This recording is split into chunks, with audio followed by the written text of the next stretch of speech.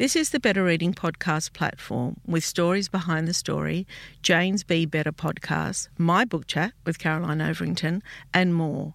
Looking for a particular podcast? Remember, you can always skip to it.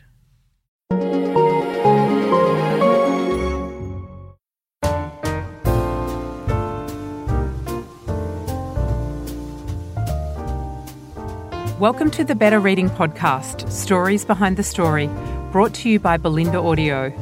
Listen to Belinda audiobooks, anywhere, everywhere. Hi, this is Cheryl Arkle from the Better Reading Podcast, Stories Behind the Story. We talk to authors about how they came to tell us their story. Fleur McDonald, welcome to Better Reading. Oh, thanks for having me. I just can't believe we've never met. This is our first time. Yeah, virgins together. Yeah. Because you've been writing for how many years now? Oh, well, the first book, Red Dust, came out in 2009. So, wow. Yeah, it's been a while. It's been a while. I've been around. Okay. All right, let me introduce you and then I'm going to find out how you came to writing. Fleur McDonald is a best-selling author from South Australia who now lives in Esperance in Western Australia. She has written 18 rural suspense novels and has garnered the title of the Voice of the Outback. Her latest novel is Deception Creek.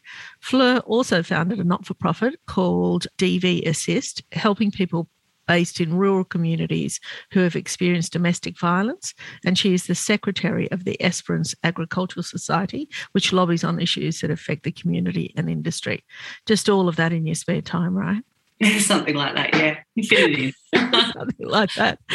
So you've been writing for a while. I want to know how you came to... Tell me firstly about where you grew up. I grew up in this little blip of a town called Orroroo at the base of the Flinders Ranges, and it was a beautiful little town to grow up in. It was very friendly and small, and we were able to roam freely and basically, do what we wanted to do. It was one of those, well, this will show my age, but yeah, probably about the time that you were just able to go home when the street lights came on and your mum stuck her head out the door and yelled, figured it was tea time. And it was lovely, just being able to jump on your bike and ride down to the pool or go down to the footy oval. I used to be a long distance runner, and so I'd go down to the footy oval and train and so forth. So, yeah, no, it was a lovely little town. And I love it still. I've got a real affinity with Orroroo, and, every time I go back there, it's like, you've gone home and you can breathe that sigh of relief because you're just home, Have you still got family there? Yeah, I do. My mum and my dad have got a station a little bit north of Orroroo, and we've still got property there. And my sister is in a little town just a little further over called Bullaroo Centre, and my brother is in Adelaide. So, a lot. And I haven't seen them for a couple of years with coronavirus around, so I'll be looking forward to everyone getting vaccinated so we can get back and I can get back over there. Get these WA borders open. Everyone else is, but we're having a few troubles.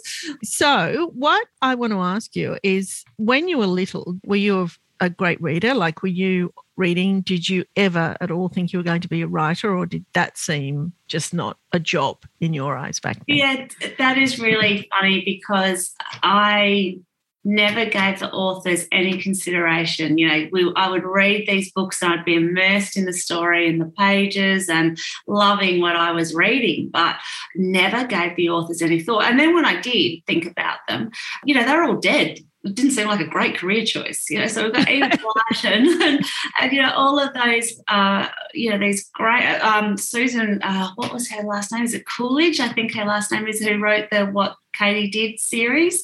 And, they're all dead. So, and, it's nothing like now where, we talk to everybody and we interview and people get to hear us. So they were very untouchable type. It seemed a very untouchable type career. But, yeah, always read. And I think that's given me a lot of the ability to subconsciously know how to structure a book, and coming from a long line of storytellers in my family, it seemed like a once I realised that I was okay at it, it seemed like a reasonably good career choice. But, you know, I was busy on the farm and had little kids and those types of things. So it wasn't... Did you say that your family were storytellers? Or did you have writers in your family? Well, my nana used to sit us grandkids, us cousins down, and she would stand in front of the fire and hoist up her skirt and warm her bum as she was telling us all these amazing stories, you know, about spindles, this pet goanna, and any other story that she would tell us. So that I grew up imagining pictures in my mind from the stories that Nana told us. And then my dad has the ability to tell a story where, you know, it starts off a little molehill and suddenly it explodes into this massive mountain of a story that half of it's not true.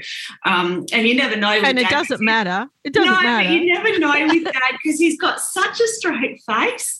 So, anyway, so I guess, I do. I come from a long line of storytellers. And my cousin is Tanya Heaslip, and she's released 3 books with Alan and Unwin as well, memoirs. So there's a few. Wow. And my other cousins and my brother are storytellers in their own different way. Like they're musicians and they write.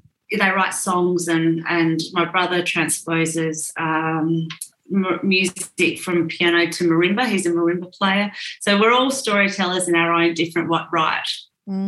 When I interview people of some people from other cultures, like, say, for instance, the Sudan or even some of the Asian countries, they tell me that they've been orators. You know, even Aboriginal people, of course, that storytelling was really about the oral storytelling. And, you know, it's sometimes people come to writing quite late, but they've been telling stories for a very long time. Yeah, that's right. And I think that you can... because that it's ingrained in them. Yeah.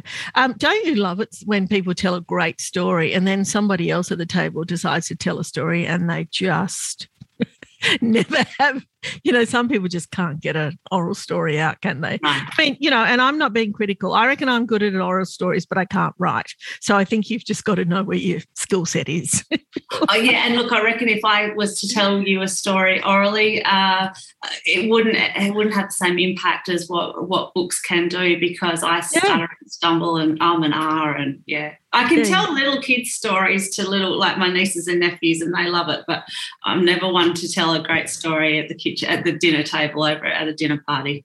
So then, you know, tell me your trajectory to writing. So did you then, you know, what did you do? What did you think you were going to be? Oh, well, when I first left school, so I was incredibly rebellious, and I wanted to do the absolute opposite to what Mum and Dad wanted me to do. So I always knew that I loved the land and I wanted to be a farmer, but it was really unusual when I first started working on farms for a woman to work on a farm that wasn't her parents or her husband. So tell me a little bit more about that. Were you brought up on a farm? Because I really want to know where that came from. Or did you go and work for farmers? How did that all happen? So, like, I grew up in Orroroo, so Mum and Dad were fuel distributors, but my Nana and Papa on my mum's side and my uncle on, like, my mum's brother, they had always been on the land, always on station country. And for whatever reason, it just flows through me. You know, that is my favourite. And I was just saying to a friend the other day, you know, it's been 2 years since I've been back home to Glenroy, and I'm just getting a little homesick. You know, I need to go back and see that country and sit on the edge of the creek and have a coffee and just listen to the galahs and those types of things. I need to do that regularly, and I haven't done it for a while. So I think that's where that love of the land came from. Having always... what did you do on the land? Talk to me about your jobs. What did a normal day look like? Because I was born in inner city Glebe. I just can't even imagine it. Yeah, so when I left school, I went and worked down at a place called Wandarabee, just a couple of hours south of Adelaide, and that was where I got my motorbike licence. And we had Angus cattle down there, so I was working for Perry and Richard Gunner, and they had ran huge amounts of Angus cattle, and they also had a white Suffolk stud. So we would shift cattle once every week. They were on a rotation, so on a loosened block. So they would graze one paddock. So the paddocks were in 4 and then cut into quarters. So you'd have the cattle in one quarter, and then a week later you'd shift them across. You know, we would lamb mark, we would calf mark. that we would make hay. There was a bit of cropping involved. So, that sort of kept us really busy. That's a long day. But and I can remember, especially down in Menangi, you would get out 6 o'clock and it would be pea soup fog and it would be freezing on the motorbike. You'd have to have your gloves and your helmet and your big jacket on, and my nose would always be cold. But I loved it. That's it. I just felt incredibly alive out there. And then I finished up there because that was my first job out of school, finished up there and came across to Esperance and worked on a farm out 100 k's west. And is that why you came to Esperance? Yep, it was. I wanted to do farm management at Marcus Oldham Farm Management College. That was my intention, and you had to work for 2 years out in the industry before you went to college. And I'm sure that was just to get rid of all of our energy and fun times, so we concentrated on work when we got to college. So I worked on Stuart Downs out here in Esperance for 12 months as well. I had never seen rain like it in Esperance, and I had never seen clover and green feed like it. Come from the stony station country of the Flinders Ranges, where the land is baked dry and massive cracks in the land with the rocks, and everything is just so dry that it's brittle. And it was so incredibly different. And I fell in love with it over here. I don't love it the same way as what I love the Flinders, but I certainly love this land, and it's very easy to farm when you have water, not so easy to farm when you don't. And so then you went to college. Yep. So I actually swapped out of farm management and went and did agribusiness. Farm management was a 3-year course and agribusiness was only 12 months. I did agribusiness because I had got engaged and thought that I would, I needed to understand how to do farm books and all that sort of stuff. I didn't have any, I'm not very good at maths. Same. Yeah, I think creatives are like that, but I needed some help with that. And, the agribusiness course I did at Marcus was really great. It stood me in very good stead, and I did the farm books for the whole time that I lived on the farm. I do my own books and it's... Talk to me about life on the farm. So you then bought your own property? Yeah, I got engaged and married, and the day that I got married was the day that we signed up our first farm. Yeah, my ex-husband used to joke that he halved his debt within a couple of hours of signing up the farm. And that was a great experience. We lived in a little Atco hut, a little donga hut, transportable that didn't have any power or a toilet for a while. And then, so you'd sort of wander off in the morning with your shovel and go to the loo, and then you'd sort of, the generator, the power that we had was a generator, and I was able to start that in the afternoons, sort of late afternoon, and that the petrol tank held enough petrol to run for 3 hours, so I could make a loaf of bread and do the bank reconciliations and the answer emails and all that sort of stuff, and do 2 loads of washing in that 3-hour period. Wow. It's usually pretty busy then. What about the cooking? Oh, that was all gas, and the fridge was gas. Didn't have a gas fridge for a really long time. Probably, 3 or 4 months or something from when we first moved out there. And I used to have an esky that I put the milk into, because I'm not one that likes long life milk. And I would put the milk into that and it would last 3 days, and I got so jack of it. Well, every time you go and put, and try and make yourself a cup of tea and the milk would be off. I got so jack of it. I got really cranky one day. I said, this is it. We're going to go and buy a gas fridge. And they were bloody expensive. It's $3,000 for, just like a little caravan gas fridge. But anyway, I didn't care at the time. That was the one thing I needed. I could do without power and I could do without a toilet, but I couldn't do without a fridge. What did you do? So what were you doing on the land? How did you make money? So we had prime lambs, and they're my favourite. Like, I love doing lambs. We had cattle, had a little bit of crop. Cropping wasn't a huge part of our rotation. It certainly fitted in, but, we would make hay for the cattle for summer feed, and we had ewes, like White Suffolk stud and the Angus stud cattle. And so, but I love doing prime lambs. So prime lambs are, the lamb chops that you'll find in the supermarket, and I hope I don't upset anybody by talking about this, but, so what we would do is we would make our ewes, and then obviously they'd have the lambs, we'd mark the lambs. And within 16 weeks, with the genetics that we had, we would be able to send off lambs to the abattoir and then produce those chops that everybody eats. So, and I really, not the saddest in me, but I loved working with lambs. I loved weighing them. I loved seeing them grow. I never really liked seeing them go on the truck, but, you know, that was part of what we did.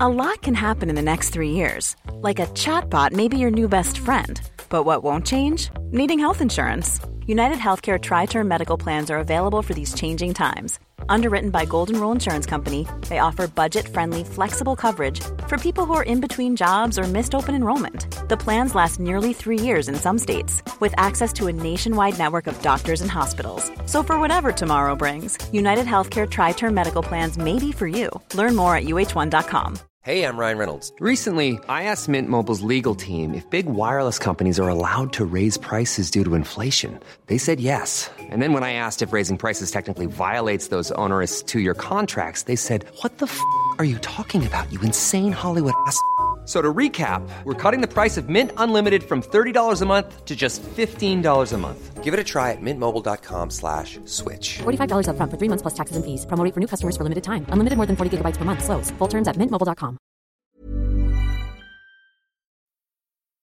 It's really interesting to me. I mean, it really is in your blood, isn't it?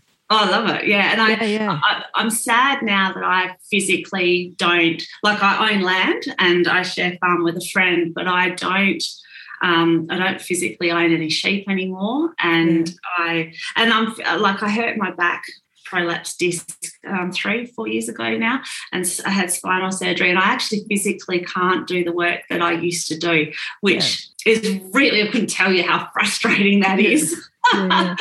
So while you're on the land and you're working, when is it that you decided that this was a perfect landscape and a perfect life for storytelling? So one Christmas, it was the first Christmas I had ever had at my house, and it was still when we were living in the little Atco hut.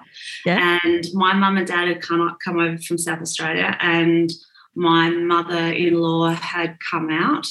I had the two little kids, and my kids were very difficult kids, the babies. And my neighbour had given me Rachel Treasure's iconic book called Jillaroo, and I was exhausted after getting the lunch and all that sort of stuff. And I went and found myself a little quiet corner, and I started to read Jillaroo, and no one saw me for 3 hours until I finished that book.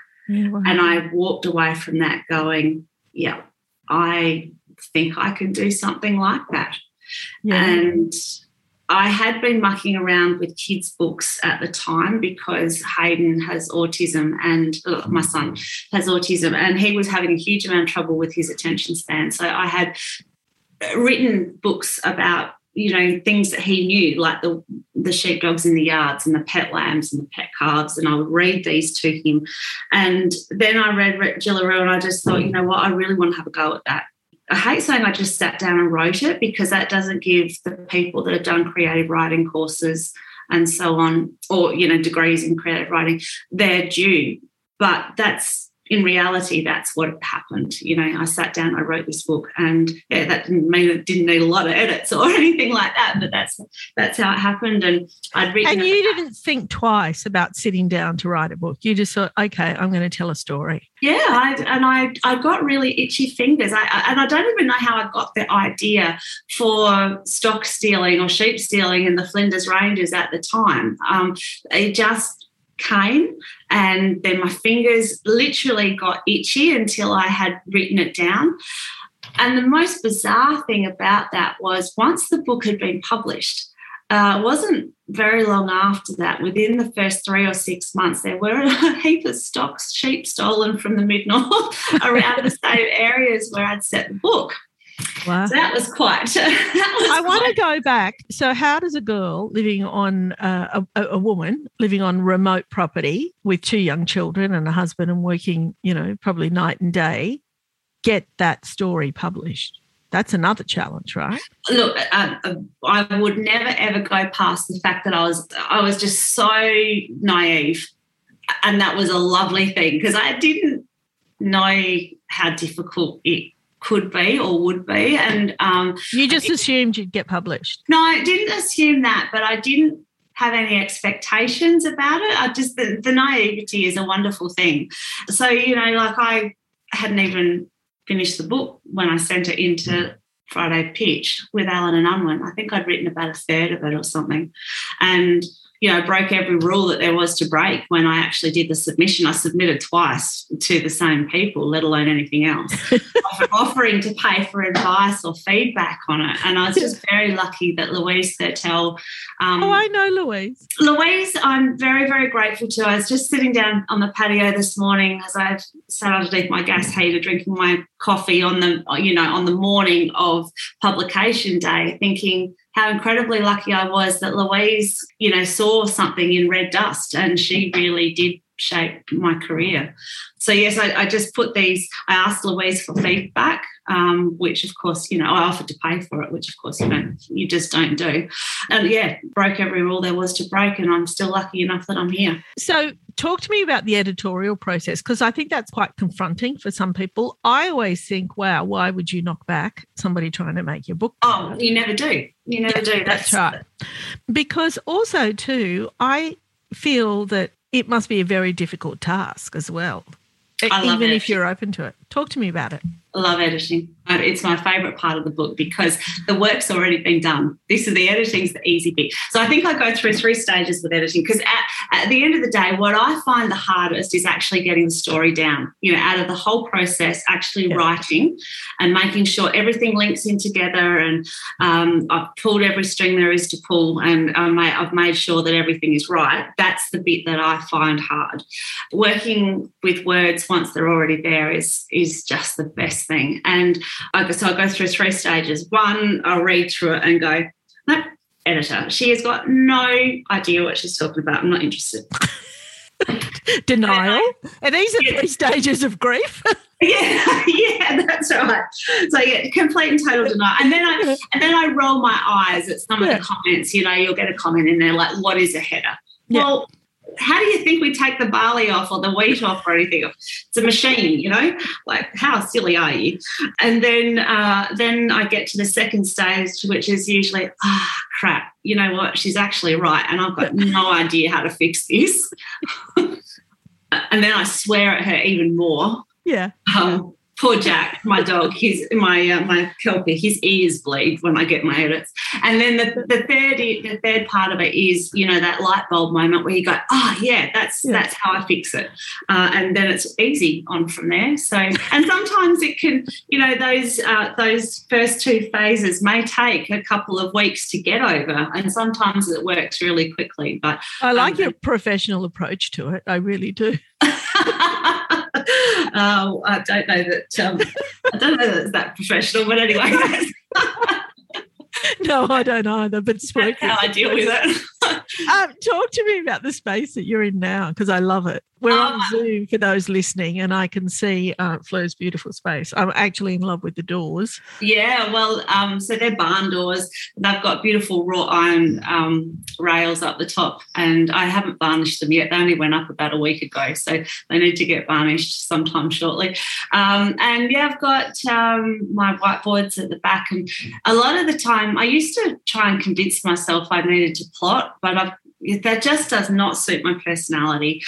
So the whiteboards are where I keep all of my information on all of the characters and the timelines, because if I'm going to get anything wrong, it'll be a timeline. And so, So do you plan that out when you first start writing? No, and that's why I muck it up all the time. Oh, good. Yeah. No, I'm very much a pantser when it comes to writing, and only because I figure that if I know what's going to happen, then, the reader might work it out.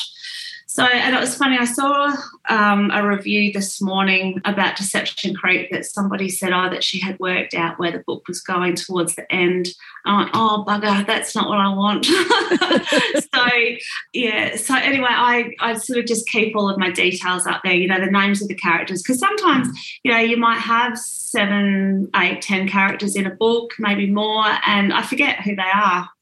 So, I've got to go back and check. So I've got my whiteboards, and I've got, you can't see it, but on that, so I've got this little table here that Men in Sheds made that have got these encyclopedias. I can see that, yeah. Oh, okay. That you can use as the stand, and then it's got a wooden thing. On top of that, there's a box, and inside of that is one of those really beautiful old typewriters that have got the individual keys on them, and the ones where you type it back and forth. So a friend of mine gave me that about a year ago, and it's just, I guess it's a bit of a prop, but I love it. You know, it's a beautiful old typewriter. And are you disciplined enough? Because I'm getting the impression that the approach is unique here. I'll just use that word. And I hope you are listening to this. I'm unique. And it's my publisher. Yeah, that's right. So do you come into this space, like, do you do like regular 9 to 5 or 10 to 4 or no? I think you know the answer to that already. I do know the answer. No, look, I don't. This is one of those things that I do as I say, not as I do. I turn up and I write. Like, I'll write every day. I do believe you have to write every day. As hard as I try to sit down and do those, 9 to 5 type days, it's really not me, and I get a little bit frustrated if I'm chained to the chair all the time. So I sit and write. I don't ever wait for the muse to strike, because you can't do that writing 2 books a year, but I do tend to, I don't know, I just sit and write when I can, and when I want to. Sometimes I'll sit and write for 15 minutes, and other times I'll write for 3 or 4 hours in one hit. As much as my office looks beautiful, I don't like writing in here. I sit outside on the patio underneath the gum tree, go out to the farm. Yeah, that's that type of thing. So, yeah, I'm reasonably unorthodox. Yeah, someone said to me the other day I was a free spirit, and I never really thought about that, but that probably does suit me a little bit. So Deception Creek, tell us what that's about. Two main characters, which is probably a bit different to what I normally would do. Normally it would be that Emma Cameron, who would be the main character, and everyone else sort of slotted in around her. But I had Joel Hammond is a criminal who's just been released from jail, and he, as I was writing, he was louder than actually what Emma was, and they were really jostling to who was going to be the main character. And I think we've come to a happy medium now where they're both joint main characters, but they're both running a really different storyline for both of them. So Emma is a farmer. She's come home to Deception Creek. She was first on scene at a really traumatic car accident 10 years previously, and she still has got a bit of post-traumatic stress from that. So she's run home to where she's safe and comfortable, and Joel has done exactly the same thing. You know, he has been released from prison and he has run to his hometown, which just, again, happens to be Barker. Poor old Barker. It's ended up being the Australian version of Midsummer. Mm-hmm. And funnily enough, you know, obviously that's where Dave is. And Joel coming home has sort of awakened a lot of memories, I suppose, for people in Barker, because he was involved in an incident that was very, very traumatic, you know, some years before. And country towns have really long memories and they can hold grudges for even longer. And so Joel's homecoming is very, very bittersweet for him. Whereas Emma, you know, she's been accepted back into the community again. She's got her group of friends and she's happy. And Emma, I thought, was going to be easy to write because she's going through a lot of these same emotions as what I went through when I first got divorced. You know, she's going through the loneliness. She's going through my life hasn't turned out the way I thought it was going to turn out. And Did I make the right decisions? And yeah, all of that type of thing. And so I thought, oh, yeah, she'll be really easy to write. I'll just, you know, write about my experiences. And she's actually she wasn't going to have that. You know, she is a very different person to who I am and experienced those feelings differently and reacted differently to how I would have reacted as well. So as much as there's certainly a bit of me in her, she's reacted very differently to the way I would have. And the funny thing about this is she was so lonely that she wanted to dabble with online dating. And, of course, I've never done that before. And I'm asking the kids all about it, you know, because my kids are 20 and 21 now, and I'm going, oh, has anyone been on Tinder? Like, how do we work this? You know? And they were very good. They navigated this online dating world with me for a little while with much embarrassment and some conversations I'm sure which mums and kids shouldn't have. But it was so hilarious. I was signing up to one of these sites just so I could see the inside of the site. Research, absolutely. It was because I'm still completely single. It was total research. Anyway, because you can't see inside these sites unless you actually sign up. There. Here I am, Rochelle and Hayden are out in the kitchen and I'm signing up and I'm going, does anyone know how to do this? Like, what goes on here? And then I went, oh, my God, they want my phone number. And Rochelle sticks her head and she goes, well, give it to them. And I went, no, I don't want them to have my phone number. And then we got all the way through. And in the end, I didn't even click submit. I shut the thing down because I was so horrified that I was doing something like that. So then I just found some friends who had already done it. I mean, they are, I think sometimes rural fiction itself gets, put into a category. But in actual fact, it's fiction and these are human stories and people are vulnerable and people are looking for a way. So the book's called Deception Creek. You're a wonderful storyteller, Flo. Congratulations. And thank you so much. If you'd like more information about Better Reading, follow us on Facebook or visit betterreading.com.au. This podcast is proudly sponsored by Belinda Audio. Belinda audiobooks are available on CD and MP3 from online booksellers and bookshops everywhere, or you can download from Audible, Google Play or the iBook Store. We've also created our own app called BorrowBox that's available from both the App Store and Google Play. All you need to do to get it working is to download the app, join your local public library, and you'll gain access to the world's best collection of ebooks and e-audiobooks available for you to loan on your phone or your personal device. Belinda, we're here to enable you to escape, imagine, grow, and be inspired through the power of storytelling. Belinda Audiobooks. Anywhere, everywhere.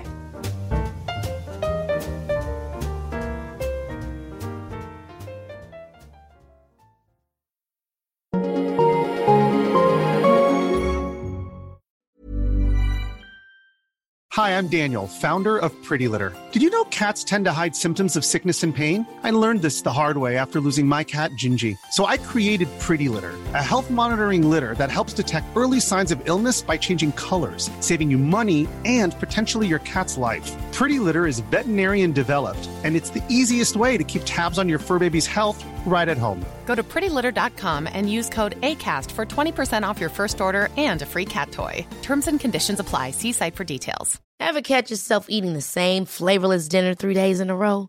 Dreaming of something better? Well, HelloFresh is your guilt-free dream come true, baby. It's me, Keke Palmer. Let's wake up those taste buds with hot, juicy pecan-crusted chicken or garlic butter shrimp scampi. Hello Fresh. Stop dreaming of all the delicious possibilities and dig in at HelloFresh.com. Let's get this dinner party started. Planning for your next trip? Elevate your travel style with Quince. Quince has all the jet-setting essentials you'll want for your next getaway, like European linen, premium luggage options, buttery soft Italian leather bags, and so much more. And is all priced at 50 to 80% less than similar brands. Plus, Quince only works with factories that use safe and ethical manufacturing practices. Pack your bags with high-quality essentials you'll be wearing for vacations to come with Quince. Go to quince.com/pack for free shipping and 365-day returns. If you enjoyed this podcast, leave us a review and check out the other podcasts on the Better Reading Network.